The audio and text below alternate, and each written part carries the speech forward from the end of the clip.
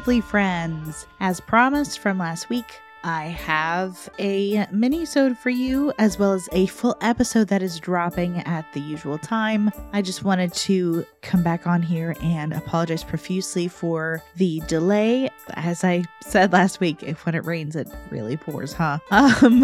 Either way, I just wanted to take a moment before I send you guys over to shout out both Cassandra.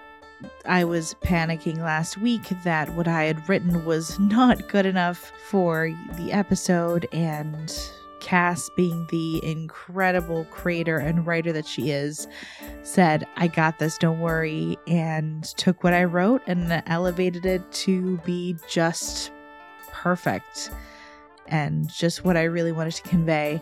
I also wanted to give a shout out to my wonderful husband, Matt, who once more embodied Brianna's mentor, Flynn Fairwind. So thank you so much to you both. This mini-sode would not be possible without you guys. But without further ado, I hope you enjoy this mini-sode titled My Immortal. Yes, don't judge. I was totally the Evanescence child growing up. Anyway, My Immortal. The torrent that doused Citadel Al-Terrain was enough to bow her healing spires. Brianna waited until her companions had retired to the dormitories and the raucous goblin hubbub had faded into gentle snoring before she slipped away. Fully armored, a letter detailing the time and place where to meet clutched in her left hand, Serenrae's champion crept into the Citadel's sub-basement. The hushed, mystical hum of Alcetta's ring greeted her like a chorus of watchful sentinels. How fitting it was that the last time she saw Flynn was under similar circumstances, a night where she could not distinguish tears from the downpour. Taking a deep breath, Brianna scanned the hall of portals for any sign that her friends may have decided to follow. When she found no evidence of her concern, she took a scintillating glass orb from a pouch. She had purchased it from a wizard whose services they hired to get to Corvosa after Twin Talon's brother beckoned them home.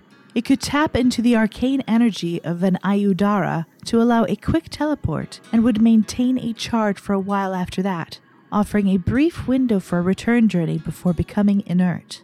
At least Brianna hoped it would do that. Her trust in Arcana was small at best. She squared her pauldron shoulders and traced her finger along the runes etched into the glass. Mystical energy swirled around her, and suddenly she felt herself being pulled far away from Isker, back to her home, where she and her friends had laid the ghosts of the past to rest. Well, not all of them. A deep nocturnal fog shrouded Corvosa. It curled around Brianna, obfuscating her presence in the city's streets as it so often had during her childhood. Twin Talon had taught her a Shawanti rhyme to ward off the sight of others, but she had sadly forgotten it.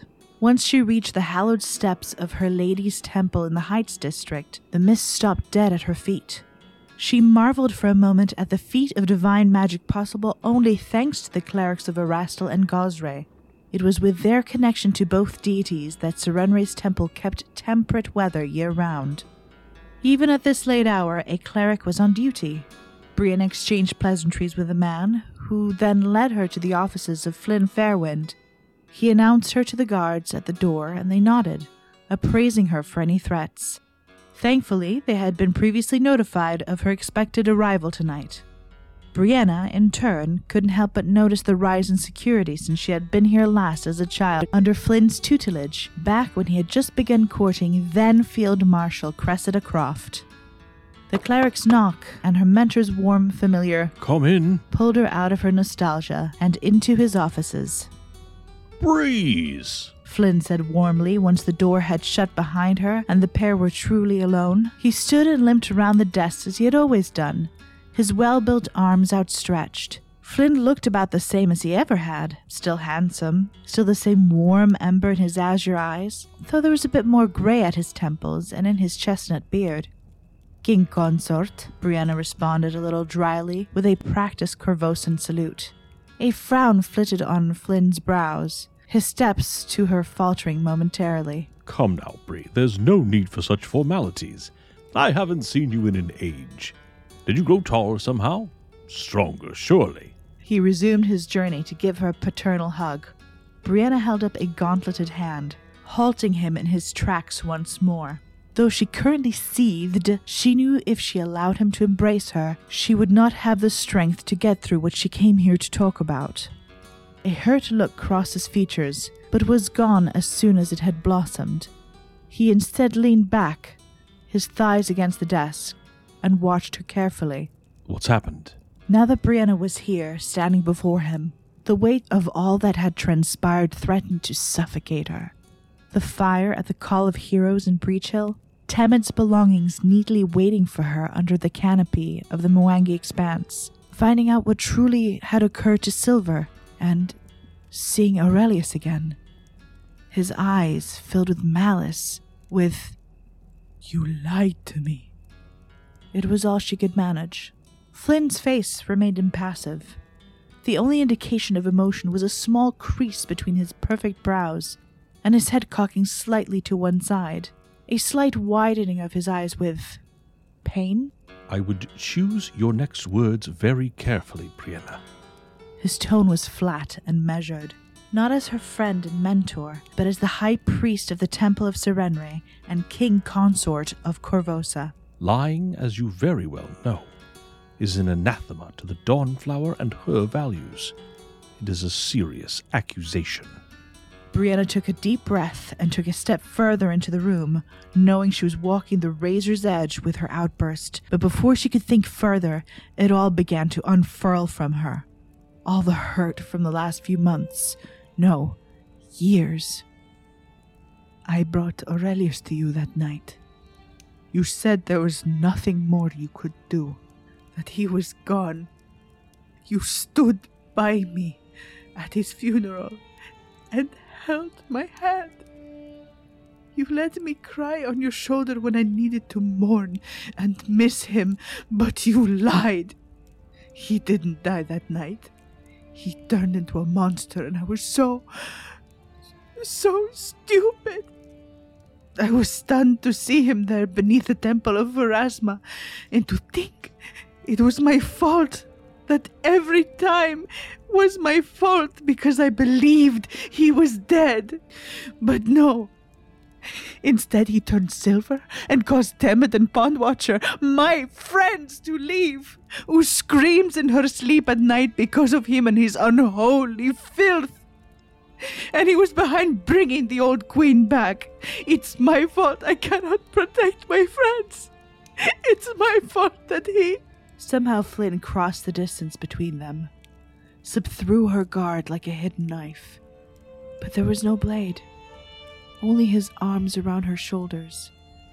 He was not as strong as he had once been, but he knew Brianna well enough to know when the shield she had barricaded herself behind began to crack. As he met her gaze, Brianna saw tears in the corner of his blue eyes. Her knees buckled. She buried her face in the warmth of his shoulder and began to sob. It isn't your fault, Flynn murmured. I had no idea Aurelius still lived, nor did you. I did everything in my power to heal him, to cure him. His wounds were extensive. I watched the life leave his body. I'm so sorry, Breeze. I wish I had known. I did not lie to you. I would never lie to you.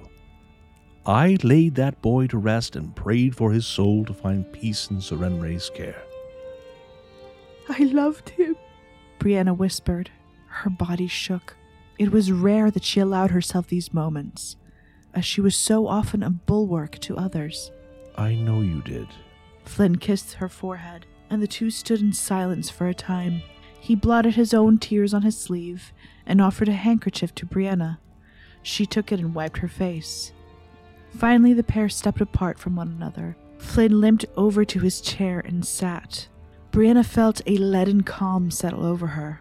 A thought came to her that would have infuriated her only moments earlier. Now the realization was just a dull ache.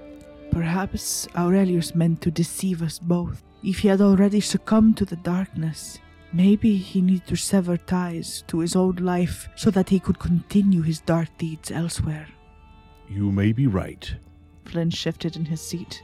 The Dawnflower demands that we do what we can to aid others on their path to redemption.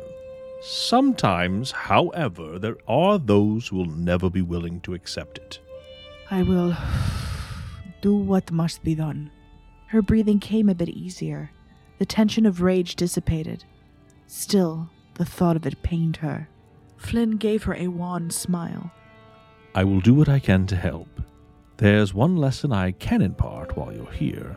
It came in use when protecting Twin Talon's brother Rides the Wind whenever he would go diving headfirst into trouble, which was always. If I taught you a spell, would you be amenable to it? Brianna nodded. It would be good to learn from her mentor once again. I'd like that very much. And I'm sorry for... No. You have nothing to apologize for. Here.